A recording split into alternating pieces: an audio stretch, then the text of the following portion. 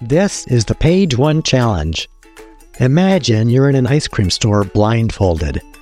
You can't see what the ice cream looks like or the names of the flavors. All you can do is ask for a taste to find one you like. That's sort of what we do here. We give you an audio taste of a book, just the first page, and based on that, you decide if you want to read the whole book. Page 1.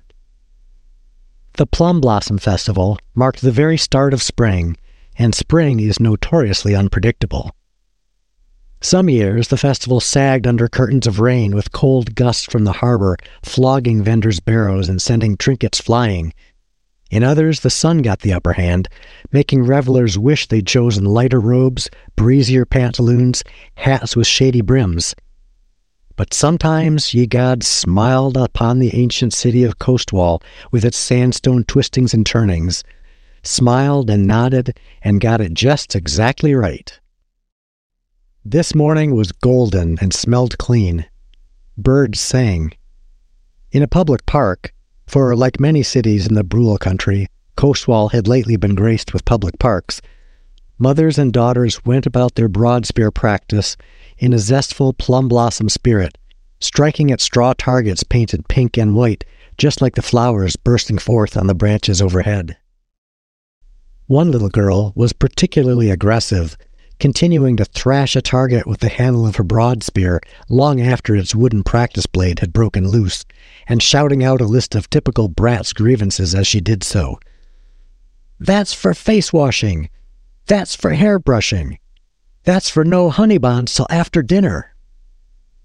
"For shame," growled her mother. "Learn to control yourself. Your blade is all the way over there in the yellow leaf hedge. Go get it and let's start again on the basic diagonal strike." "No, Mama, that's boring. I want to slay a monster." That was page 1 of Springs Eternal by Ava Sandor, copyright 2023. This is book 4 from a series called The Heart of Stone Adventures.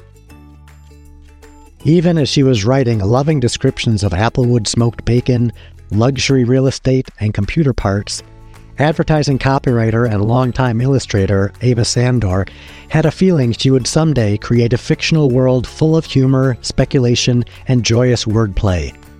This series is a funny fantasy that hides a serious soul.